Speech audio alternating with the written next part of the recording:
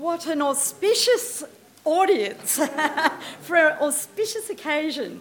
In fact, Michael Piggott's just said to me, it feels more like a reunion than a fellowship presentation, which is rather lovely. So a very special welcome to this National Library Fellowship presentation by Michael Piggott on the remarkable library's remarkable collection of manuscripts assembled by judge, collector and bibliographer Sir John Ferguson.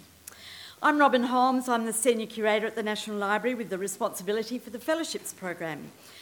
And I acknowledge the traditional owners of this land and thank their elders, past and present, for caring for this land which we are truly privileged to now call home. Ferguson's collection contains many documents pertaining to Australia's colonial past that make this acknowledgement of country especially thought-provoking. I'd especially like to welcome Sir John Ferguson's grandson, James, over here, whose biography, John Alexander Ferguson, Preserving Our Past, Inspiring Our Future, was published by the National Library in 2011. The name Ferguson inspires librarians, archivists, publishers, booksellers, and collectors with a degree of awe, as well, of course, as many of the users of his outstanding collections. It's a pleasure tonight to welcome so many former and current staff of the Library, the National Archives and other cultural institutions, and friends, perhaps inspired not only by Ferguson, in awe of Ferguson, but also in acknowledgement of Michael Piggott's leadership and standing in the professional worlds of archives and cultural heritage. I have one special apology to note tonight, and that's, of all people, from the Director-General, Anne-Marie Schwertlich, who's very, very sorry that she had to be in Sydney for business tonight, and I know she would be saying hello to most of you in the room if she were here. Michael Piggott has returned to his roots to undertake this fellowship, and I might say he's been working as hard as he must have done when he was 18 or whatever the age he was, when he began a career as a manuscripts library at the National Library in, I hate to say it, but 1972. Since, a fine year, clearly. Since then, he has undertaken senior roles at the Australian War Memorial and the National Archives of Australia, and he concluded his full-time working career as University Archivist at the University of Melbourne from 1998 to 2008. For someone supposedly retired, he continues a very active working life as President of the Friends of the Noel Butlin Archives Centre at ANU, Deputy Chair of the Territory Records Advisory Council and Treasurer of Honest History, as well as a consultant undertaking significant assessments of various archives and special collections. And I can tell you he's worked as hard here as any fellow I have ever seen and been completely devoted to the cause that he has set out to research. His 2012 book, Archives and Societal Provenance, Australian Essays, attracted international attention and brought together his thinking over his 40-year career devoted to archival collections and their relationship with history, biography, culture and society. It's hard to imagine a more suitable fellow then to undertake research on the provenance. I don't know whether fellow has a kind of capital fellow or a younger fellow, suitable fellow, to undertake research on the provenance of the over 400 manuscript accessions in the Ferguson collection, which Michael and I have come rather affectionately to dub as simply Ferguson's 400. The staff in Ephemera have honoured Michael and me with a quirky tribute to the 400, a Ferguson badge, which is no doubt set to become a collector's item. You can fight Michael and me for them at the end. It's been a privilege for the library, Michael, that you have turned your expertise towards research that will not only benefit understanding of Ferguson's rich contribution to collecting and scholarship, but that will enhance visibility, accessibility, use and the research value of the manuscripts that Ferguson so assiduously found, collected and preserved. Please welcome Michael Piggott to entice us into the world of Ferguson's 400 from origins to acquisition. Thank you.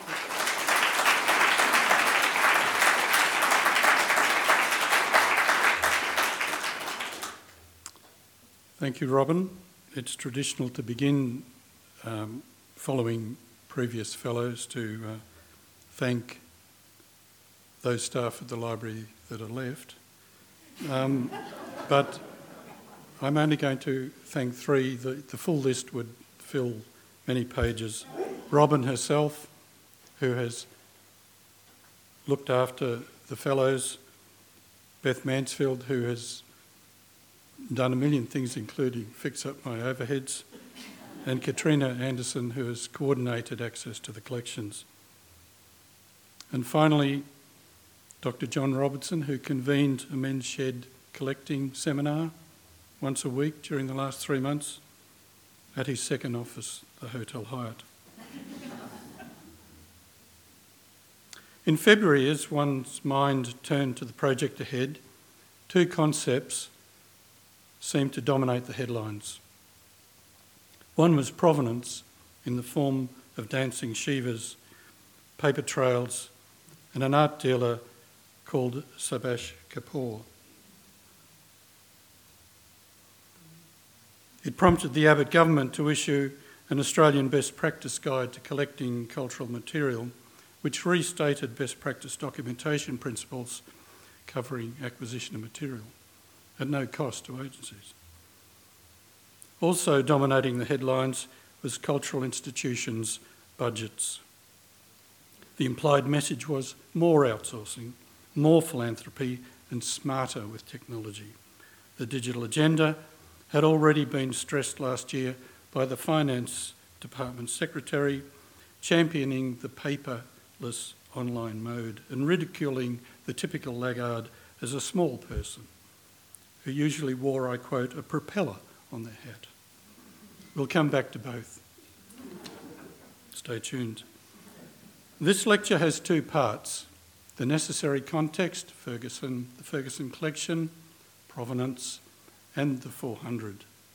And secondly, the origins to acquisition stories, case studies, and separating them, the Lucky Door prizes. Now, provenance is an interesting, common term, certainly heard in Braddon and New Acton. Think hipster on a milk crate, eating off timber slabs, drinking microbrewed cider on a milk crate, said that. It's a term the good folk at Birrenberg know all about. Their website explains provenance comes from a fancy French word meaning to come from. They also have a trademark registered provenance pathway. Provenance is emphasised by chefs, baristas, foodies, all appraising ingredients for their low food miles characteristics. Even the ACCC can get interested in food provenance if a Mornington Peninsula butcher, let's say, passes off meat as coming from King Island. Provenance has long been associated with art curatorship. Here the interest is in the unbroken history of legal ownership of an object and its custody. Think Fake or Fortune, or Edmund de Wilde's Hair with the Amber Eyes. And yes, definitely, it's an archivist's term. We too document custody and ownership, but also try to identify record creators and their record-keeping systems, if there are any, based on a theory of what constitutes an authentic and reliable record. It's a powerful principle and easily misunderstood. But very quickly, consider a set of letters from Famous Smith to Nobody Jones, which are eventually deprivatised to a public institution. Archivists would catalogue the letters under Nobody Jones because it was Jones who created them by filing and retention. We privilege the corporation which made the jam, not the author who grew the strawberries. Or consider Nobody Paul, who lived with and cared for famous Peter all his life. Paul's own correspondence, including letters received and condolence messages after Peter's death, have their own separate integrity, their own provenance. An archivist would never make them a series of Peter's papers.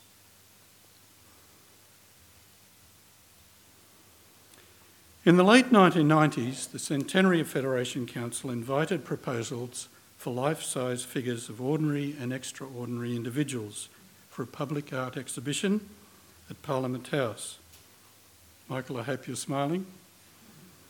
It was called Peoplescape, and thousands were chosen. The library nominated 2 people, one representing staff and the other collections. Of all the possible staff, it chose none of the great national librarians, but Mrs. Pauline Fanning, a legendary expert in the Australiana collections. And personifying the collections, not Rex Nancavell, not E.A. Petherick, but Sir John Ferguson.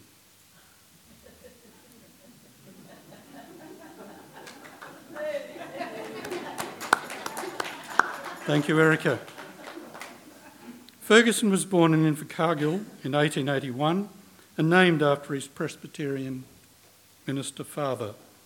Did arts and law at Sydney, built a successful practice as a barrister, eventually specialising in industrial law, and from the mid-1930s to the early 50s served on the bench of the New South Wales Industrial Commission and somehow won the respect of Labor and the owners of the entities where they worked. He was active in the Presbyterian Church, married into the Robertson family of Angus and Robertson fame, and some years after wife Bessie died, married again. By his early 20s, Ferguson's 3 interconnected interests were evident. Interests in history, Australian Pacific Church missionary, in acquiring the printed and other material that documented it, and bibliography. They constituted his second life, where he lived until the day he died on the 7th of May 1969, a month and 47 years ago. In parallel, he was active in numerous organisations, including the Australian Historical Society, later Royal, the trustees of the Public Library of New South Wales, and from about 1909, increasingly interested in the work of the emerging National Library. He was not a typical collector. His selection criteria did not begin with rarity and a price tag to match, nor indeed exclusive possession. He would settle for a copy if the original was not available, and if he had to, he'd write it out himself. In terms of subject, geography and media, the span of the collection is very broad, as many of you in this room know. He did not discriminate between any of the traditional dualities, print, manuscript, visual, textual, and so on. Concerning print, he gathered all manner of documents, plans, news cuttings, periodicals, and so on. And from the 1930s onwards, and in one final transfer the year after his death, this vast, sprawling collection of collections came to Canberra. The largest and most diverse private collection ever acquired by the library. A collection built alongside a time-consuming and important day job, and without great wealth. A collection described by Rodney Cavalier in 2013 as beyond value. Of the Ferguson manuscripts, the 400 plus accessions include some proper archives with an organic quality, typically multiple boxes of ministers, the ones I call the Reverend Johns. John Flynn, 22 boxes, John Dunmore Lang, John Kinross, and of course his own father. There are, of course, his own personal papers, that's Sir John's own personal papers, added to in recent decades by further accessions. But most of the 400 plus are small collections, perhaps a single box, covering, for instance, Australian literature, the Home Front First World War, New Australia Paraguay, local history, exploration and so on. And then the long tail. Single documents or one or two bound volumes at most, journals, diaries, logbooks, cuttings albums and so on. A superb sampling of 19th century record types.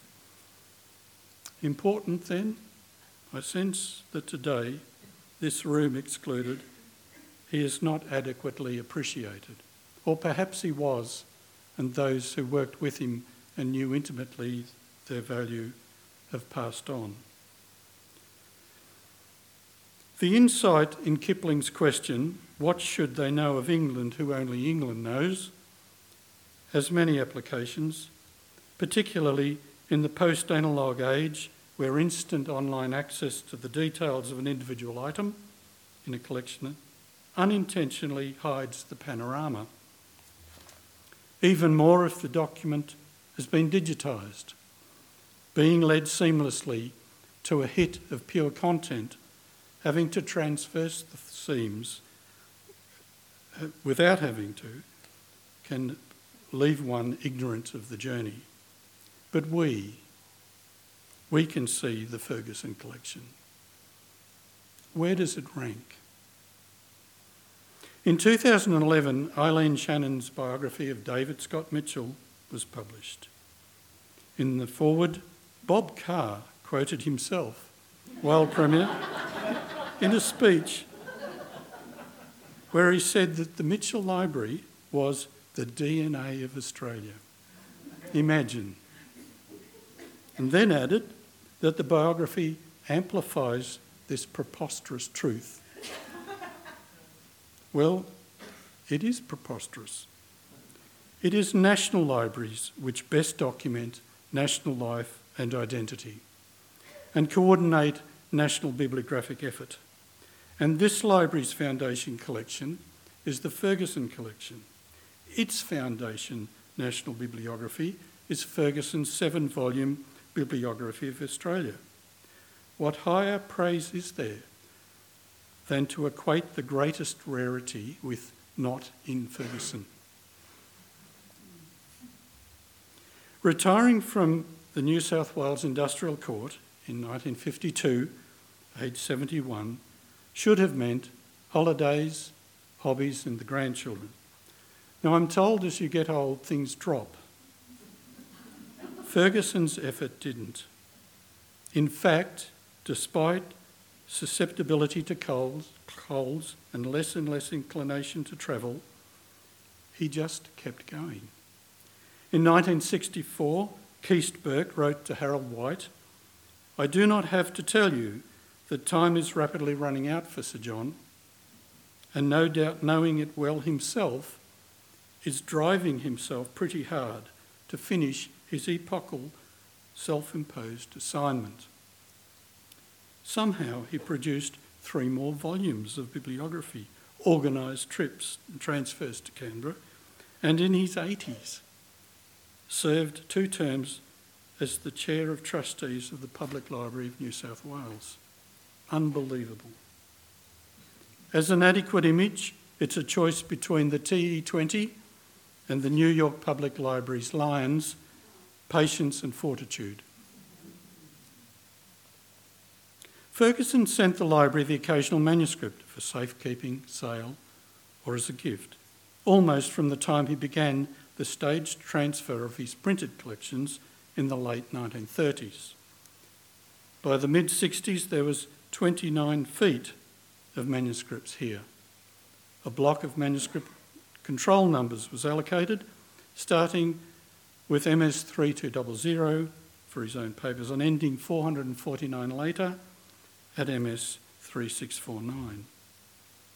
In the late 1960s, more manuscripts arrived, and in the final most valuable group, in 1970, the year after his death, the total was somewhere over 400. Now, I mention this deeply fascinating detail because one of my project aims has been to try to confirm the list of manuscripts attributed, or which could be attributed to Ferguson, did indeed pass through his hands. I also wanted to suggest any changes that I thought need to their cataloguing and to research the backstories as best I could in 3 months. When it came to providing provenance details, Ferguson was frustratingly inconsistent. Occasionally, a close physical inspection of the items themselves bore results. Pencil annotations, for example, of having been in a dealer's catalogue or an auction room, and even of Ferguson's own early cataloguing system. Most challenged my eyesight and imagination. On the inside cover of a Penrith District Hospital and Benevolent Asylum register, somebody, not Ferguson, had written 60 years in the cellar. And it showed. Occasionally, in his own sprawling papers, one found a donor's or a dealer's letter, which explained all. Occasionally, he filed a handwritten note giving details of acquisition and significance, sometimes dated and signed, and sometimes not. His choice of note paper was evidence too, of a sort. Torn pieces of brown wrapping paper or blank Mitchell Library forms, recycled to avoid waste. Good for him. Recalling millionaire collector Dr. Ord Poynton's use of National Health Service prescription pads for bibliographic description. And very occasionally, there was perfect provenance. In letters to the library in its files, or in his own papers, or filed with the item itself. Everything we needed to know. In summary then, the provenance clues Ferguson left us in his collected manuscripts and in his personal papers varied widely. There are items, I have to confess, we simply know nothing about. That was found in a box, wrapped up. It measures about 2.5 by 4 metres, fully drawn out. That's not fully in the image, that we need to bring it out even further.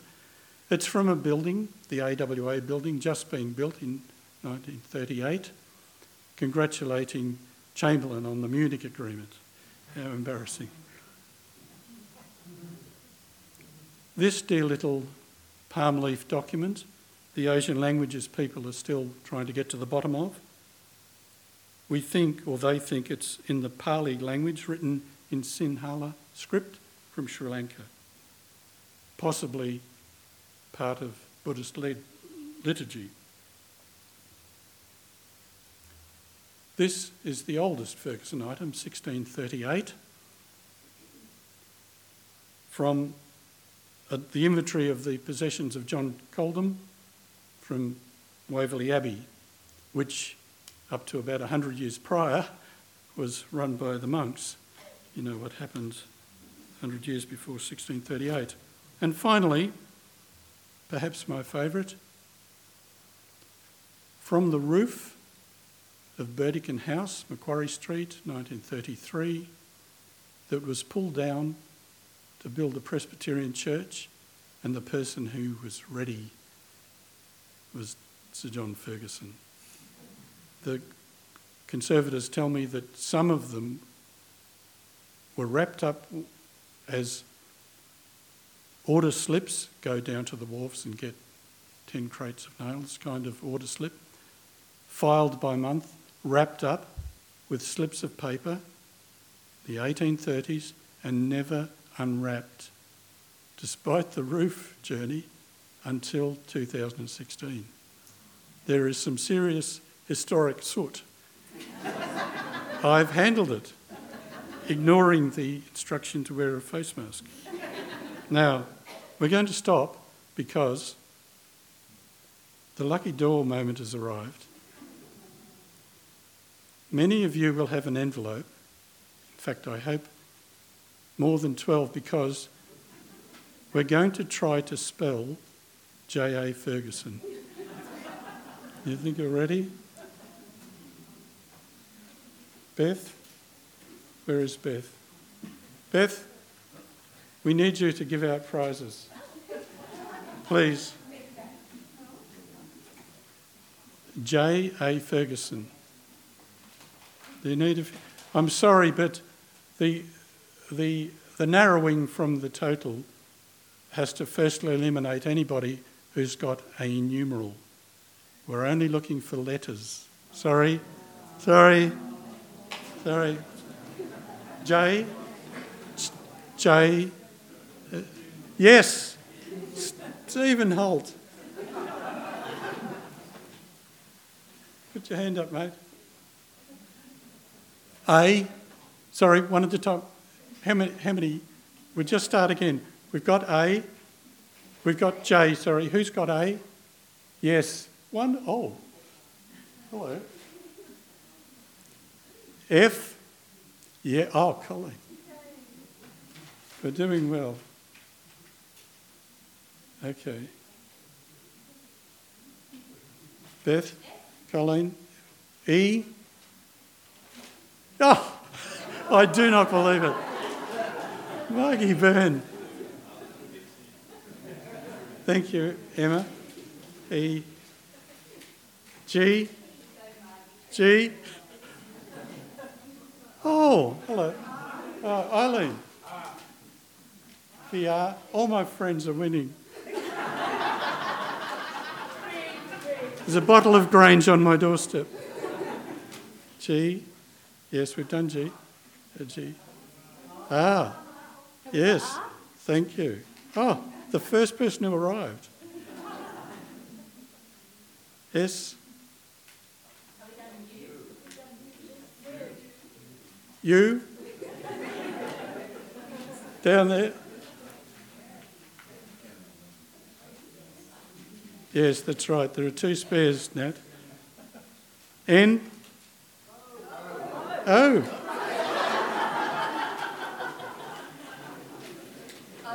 O.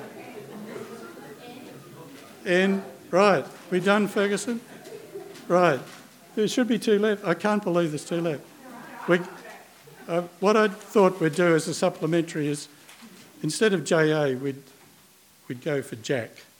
So, C? Yes. And J-A-C-K. Do we have a K? Oh, this is the perfect score. Please acknowledge all the winners.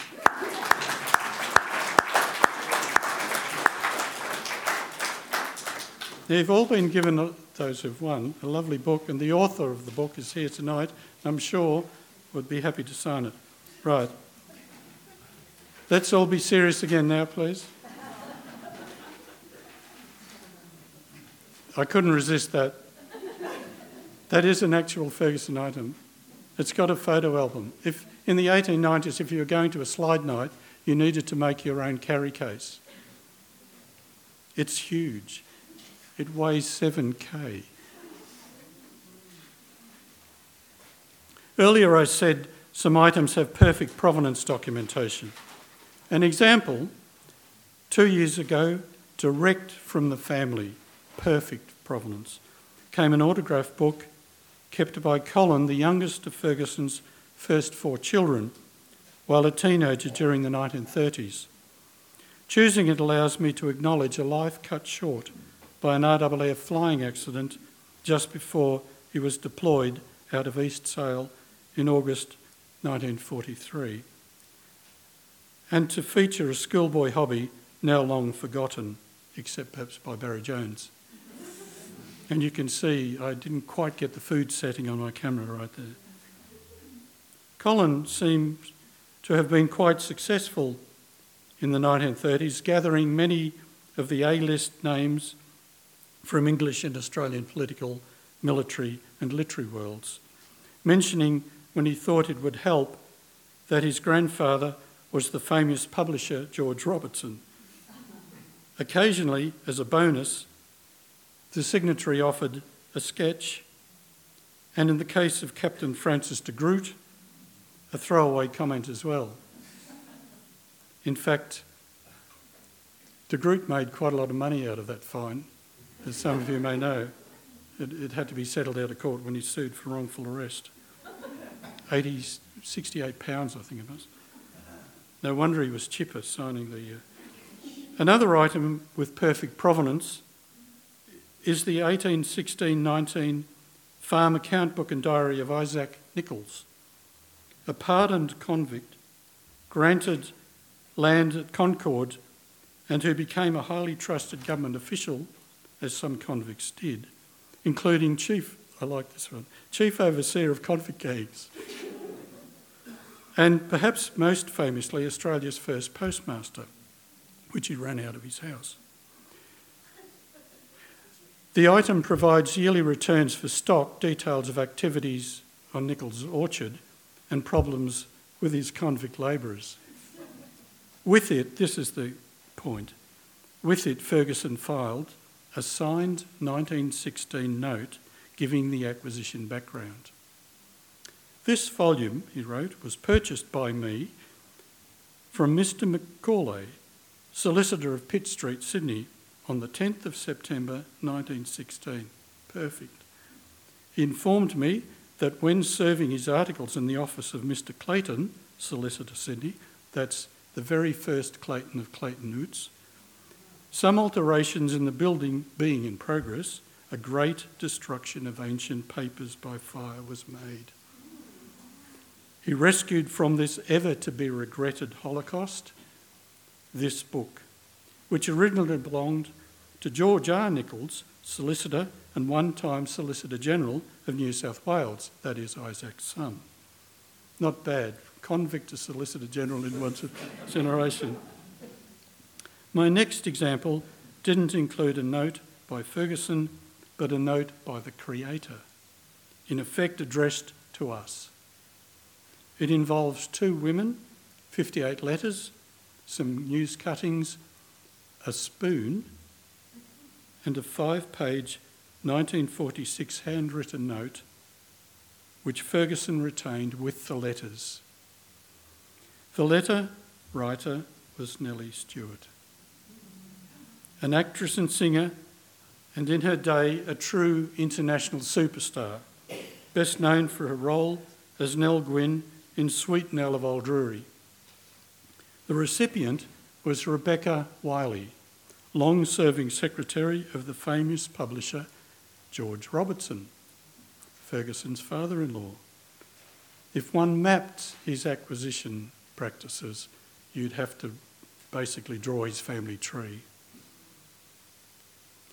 Through the letters, we can track a relationship which changes from adoring fan to genuine friend. In the 5-page note, Wiley describes the letters as amongst my most treasured possessions, and adds, these letters, though containing nothing of particular importance in themselves, are nevertheless not only the handwriting and autograph, but breathe the spirit and atmosphere surrounding one who was, for over 60 years, the idol of the Australian public. I feel they should find a home in Australia. So, I am handing them to Mr. Justice Ferguson for his Australiana collection. And when you think of the choices, that is significant. Judging from its tiny envelope, the spoon was probably added later by Ferguson. It's the sort of thing he did. But there is a kind of logic to its presence. Nellie Stewart was a supporter of good causes, one of which was raising funds for radium, as it was used in medical treatments, especially cancer in women. She raised huge amounts needed because of the cost of experimental treatments in the first decades of the last century. The letters include fulsome thanks for Wiley's support. Clearly, she helped Stuart, the spoon, one of those fundraising tokens that you exchange for the funds or the gift. Etched in the bowl are the words, in the bowl of the spoon, Nellie Stewart Radium Fund 22/4/1925. Now for the current library staff, this is the dog reward moment. Next is a compelling artefact which embodies an emotion easy to identify with, a lost dog. And as you can see, the reward notice includes a badly faded photo. When I saw it in November last year, it was folded in half, and a real challenge to the conservators given the inherent vice of its constituent parts. As for the owner, Louis-Jules Matras, mentions flit in and out of metropolitan and country newspapers, or more correctly, those that have been digitised and accessible by Trove.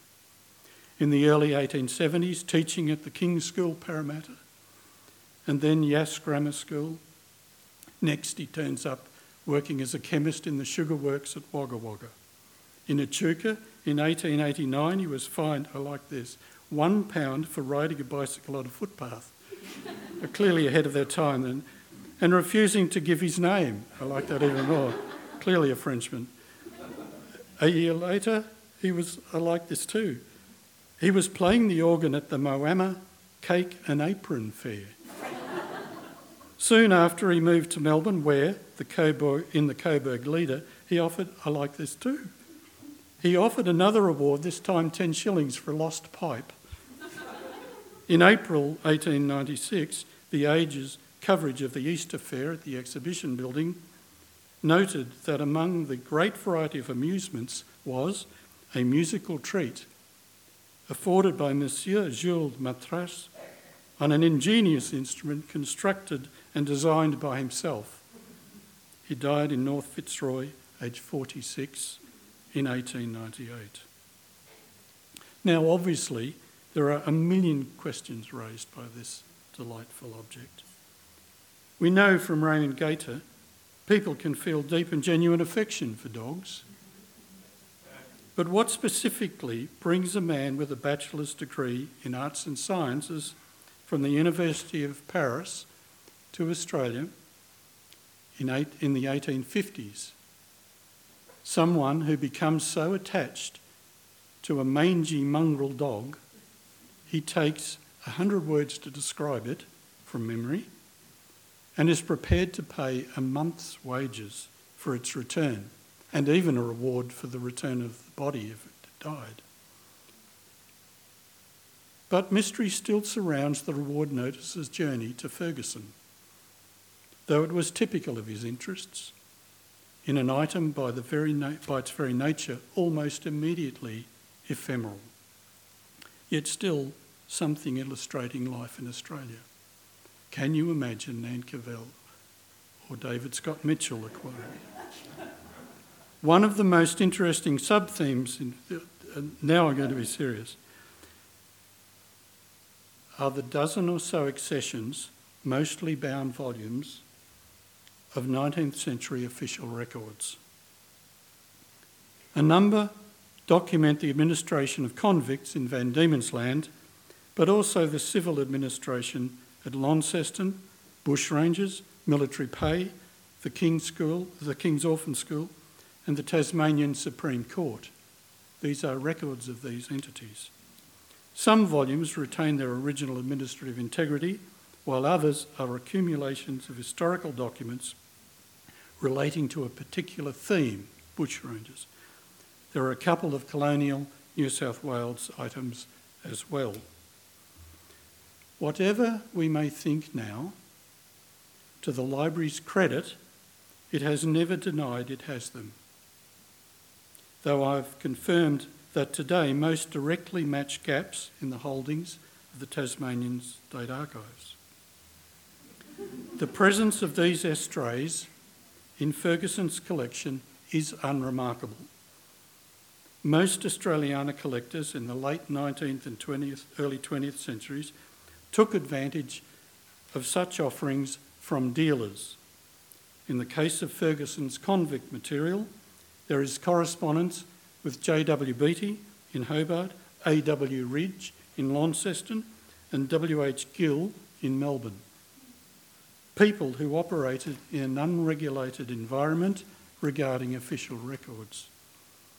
In fact, when it came to that hated stain embodied in convict records, the more neglect, the better.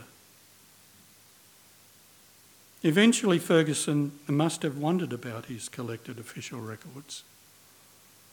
In his May 1954 address to the Book Collectors Society, where he described the various factors which had militated against the preservation of books and other documents, he referred to, I quote, the loss of documents from government departments through the absence until recently, that's 1954, of any archival provision. The extent of that loss now is difficult to gauge and would require patience and ingenuity to measure by cross-matching the gaps in state archives with the hundreds of official documents acquired by collectors, particularly David Scott Mitchell, now at the New South Wales State Library. But there was indeed an unregulated environment which allowed loss of documents from government departments, and in some cases their deliberate removal for profit. That loss is others' gain, of course, Ferguson and Nankervell among them. What gives this issue added interest is Ferguson's membership of the Trustees of the Public Library of New South Wales when Tasmania approached it for the return of official documents collected by Mitchell. What must he have thought with his legal brain as the argument swirled around and ended in a very hard line: go away. Unless there is indisputable proof that each separate Tasmanian volume Mitchell bought was removed by Tasmania's own government officials to sell to middlemen dealers. At the time, some collectors argued their profiting saved material which would otherwise have been lost, and their later sale to public libraries enables their consultation by scholars. Well, part of that is true. Certainly J.W. Beattie of Port Arthur Museum, which was in Hobart, fame, used preservation as a justification. But no dealer lobbied for proper archival legislation back then, and not all official destruction was unthinking. Very large runs of official records series, including those documenting convict administrations, were preserved by government departments without needing the help of rescue by collectors many decades before archival legislation was passed. Okay. My last two Ferguson cases beautifully illustrate the challenge of documenting the journey from origins to acquisition. At their heart is so-called tacit metadata, the stories handed down through generations. If the Ferguson manuscripts have a superstar, it is the holograph journal of the Second Lieutenant James Burney, kept on HMS Resolution and then Adventure as part of Cook's second voyage of discovery. In 2001, the staff that put those two figures together chose, of all things, a reproduction at the bottom from Burney's journal. The one in the middle I'm going to get to in a minute. I cannot believe the coincidence. But we'll stay with Burney's journal, the one we used on the flyer as well. Ferguson acquired it, that's the James Burney holograph journal, from Francis Edwards in London in 1921 for £150, about $11,000 today. Its market value today, in fact, would be astronomical. As you can see, according to Suzanne Rickard, who produced a beautiful book about the journal last year. And of course, two factors make it special, apart from the link with Cook, and that is Burney was from the Burney family, and his observations were truly remarkable, including transcribing music, given that his dad was Charles Burney. When the Tongans started singing, he started writing. Even so, the journal is most frustrating in terms of tracking provenance. We know who created it, but we don't know what happened to it between 1775 and early 1920s London. It's a black hole. I did start some research, and during this project, both Susan Rickard and the Burney Centre at McGill University both asked to be kept informed, only to be disappointed. Except, we do know now that Ferguson too wanted to find out the backstory, and in his papers is this from Francis Edwards, dated 23 March 1922. Sorry, there's some music. Dear Sir, referring to your letter of the 7th December, I will try to send you the name of the former owner of the Burney Journal. It came to me through an intermediary. And I believe that the late owner was a representative of the Burney family. Now, we've got a very long final lap of the oval and then the ending. My final case is the tale of a provenance letter, a ghost letter, and a sketchbook, well, two sketchbooks really, which contained watercolour paintings and pencil drawings, mostly of scenes of early Sydney and the Hunter.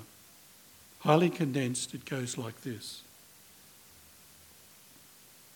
On the 21st of November 1922, a Sydney solicitor with the wonderful name of V.J. Rundle Miles wrote from his chambers. In fact, his address was just Chambers, to Ferguson as shown.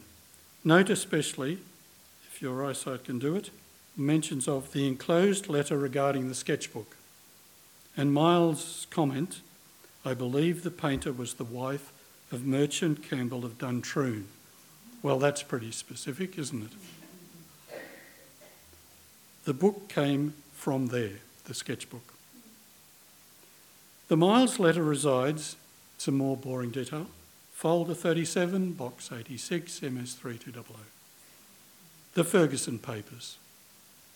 Most of this large archive, the Ferguson papers, as opposed to the Ferguson collected manuscripts, of course, came to the library in 1970, the year following Sir John's death. On folder 37, however, is written by an unidentified member of the library staff, not me, although disconcertingly I have come across my own writing in some of it. Added 16/9/83, followed by the words Sophia Campbell, MS 3212, transferred to Pictures 1975. So it was accessioned as a manuscript, and then 5 years later it got moved. This happens in big collection management institutions. Where the contents of folder 37 were before 1983 is not recorded, but we do know that since 1970, Ferguson's papers have been added to on many occasions, mainly from material found during processing his printed collections. Now, remember Miles wrote that he believed who the artist was and referred to an enclosed letter. On the right-hand side, up the top, you can see tiny writing. Ferguson must have honoured Miles' instructions written on the top of his letter to kindly return Wright's letter. So that letter had an enclosed letter and was sent back by Ferguson to Rundle Miles. I would dearly love to know who Wright was, though I'm chasing some positive leads. I would dearly love to know what Wright had written regarding the sketchbook. One last point to note is the letter's author, V.J. Rundle-Miles. Now, I've put that up because in the letter he refers to the barracks image. And blow me down if that isn't the image that was chosen in 2001 for Ferguson. Joining the dots, we can identify V.J. Rundle-Miles as the teacher and lawyer Vivian James Rundle-Miles, who, importantly for our purposes, was a professor of English at Duntroon Military College and who later practiced law in Sydney. Moving on. In the 1940s and 50s, a National Library Ferguson collection slowly accumulated. Then, in the mid-60s, 55 boxes of manuscript successions, already stored in the library, were formally transferred. The library's listing dividing them into 8 categories. The last, Mrs. Fanning did this, pictorial material included reference to a watercolour sketchbook of views of Sydney and Newcastle, 1816 to 1818, believed to be by the wife of Campbell of Duntroon. The believed to be qualification was holding. In 1969, Mrs. Fanning took the same care in describing the sketchbook in a published article in the ALJ about the Ferguson collection, and the phrase was used again in library records when the sketchbook was moved, remember, in 1975 to pictorial.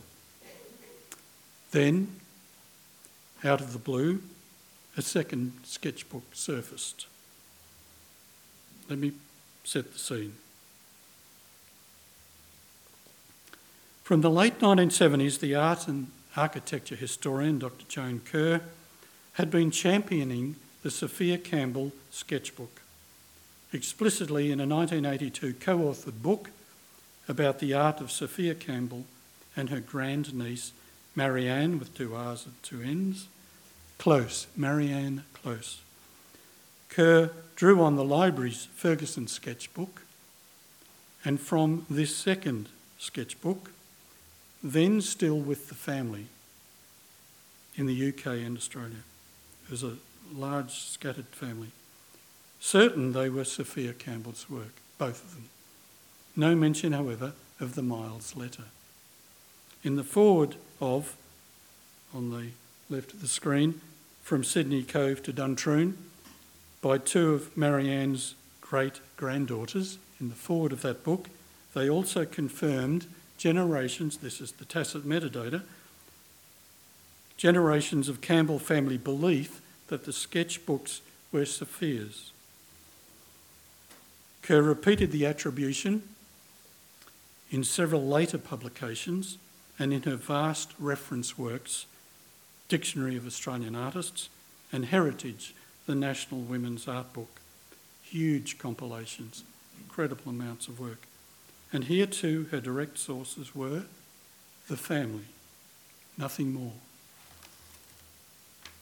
Lots of contextual documentation, but that's the direct link. As you've probably guessed, this was Kerr's Hitler Diaries moment. Once an authority speaks authoritatively, everyone follows suit.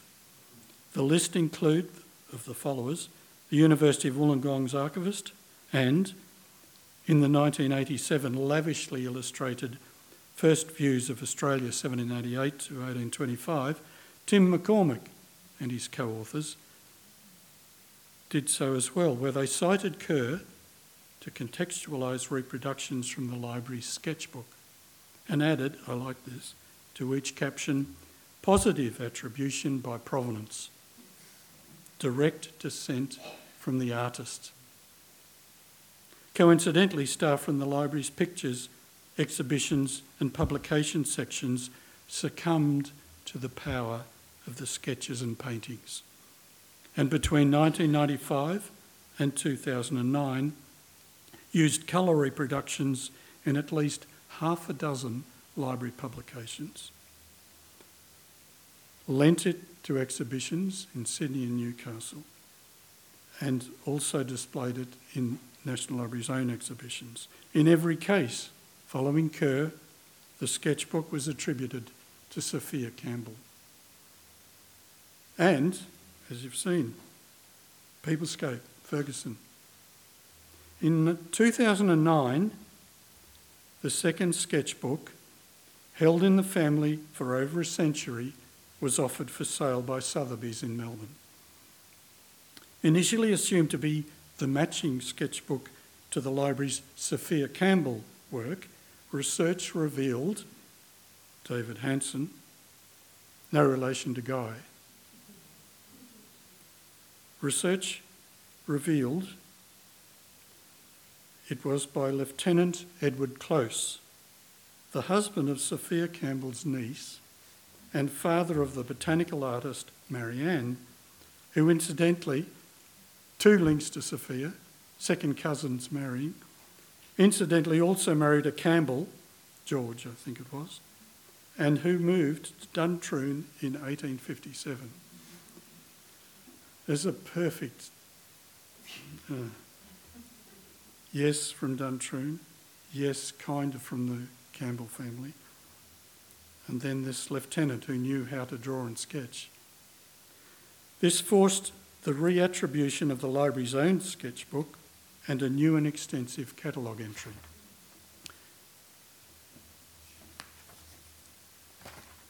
Professor Kerr did not live to see this.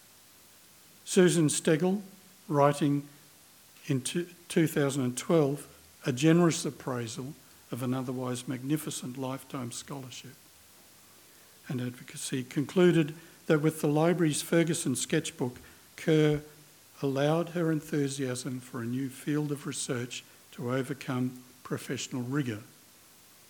I'm going to mention Joan Kerr one more time in a moment. There was a silver lining, of course. Once something that you can match to something else gains an auction price, you've got your own valuation. The Sotheby's auction price for the second sketchbook was $900,000 to the Mitchell Library, and thus provides a clue to the value of the Ferguson sketchbook. Not bad for a £60 purchase in 1922.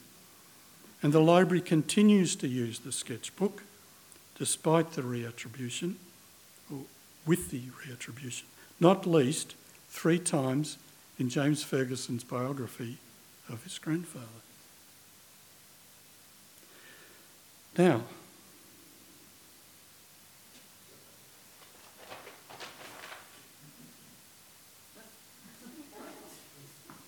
there has never been a more exciting time to wear a high-vis vest, if I can get it on. No, I can't. Oh, yes, I can. Don't worry. High-vis. It's probably best if we don't. I want to say something about... There, wait a minute. See, we're a team. We both got the badges. Another collector's item. I want to say something about the library's funding worries, as previous fellows have. Something indeed linked to Ferguson, but unavoidably political.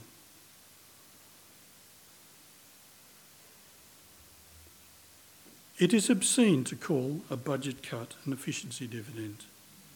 It is cruel indifference to require the dividend for no specific reason to cultural institutions.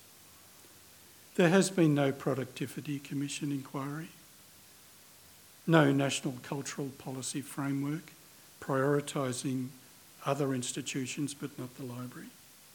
Cruel because there is plenty of taxpayers' money around, we know that, hundreds and hundreds of millions of it, all for expedient need. Cruel because when the library shows it can respond, as apparently required, it vindicates the cuts. For years it has reduced services, generated income, attracted sponsorship, including now for these library fellowships. It does use volunteers for work which frees up paid staff.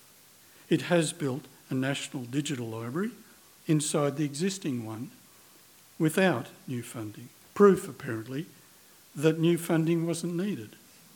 Similarly with Trove, developed in-house and enriched by thousands of volunteer Trovites. Regardless of corporate goals, we are told that technology and harnessing data and reverse mentoring with millennials are the answer. That last one by somebody well over. The clay layer of managers over 40 are the problem, apparently. The clay layer. And of course, those capped with propeller types. What can the library do? Start its own national lottery? Start deaccessioning? Get itself a cenotaph? Sell space on the entire building for advertising? And Ferguson? When cataloguing and listing can barely keep up with the current intake, let alone address backlogs and legacy data, who can know what treasure is already residing in existing collections? I don't care how clever Google's search algorithms are. The abyss of the deep analogue web can only be made accessible by patient, labour-intensive processing, arrangement and description. During my research, systematically reviewing all of Ferguson's manuscripts, including volumes of material whose existence is not formally knowable, I was staggered to chance upon, well, the list could go on and on, an original 1890 letter signed by the Poet Laureate, Lord Tennyson, rare paper currency, and upon original autographs of Robbie Burns, Daniel Webster, Aaron Burr, and Napoleon's big brother Joseph, the King of Spain. It is not changing the subject to ask, in Joan Kerr's defence, how could she have known in 1983 a single letter of relevance in it, with its implied warning about attribution, was added to box 86 of the Ferguson papers? Or, this is the real kicker, 4 years later, material on Lieutenant Close was added only 2 folders away in the same box. Today, when neoliberalism is the measure of everything, it is worth remembering that this great library, from its earliest decades, drew support from the community, including interest from John Ferguson.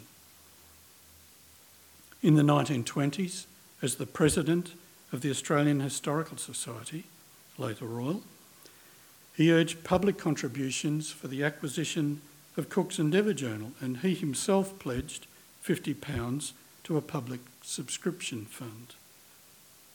The library's foundation collection was the work of this one individual.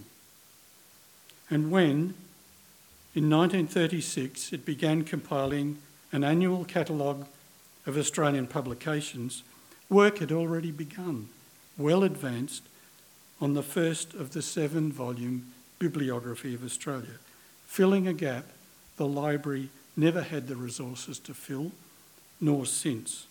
Both private contributions beyond measure, and both still yet to fully reveal their true wealth. Thank you.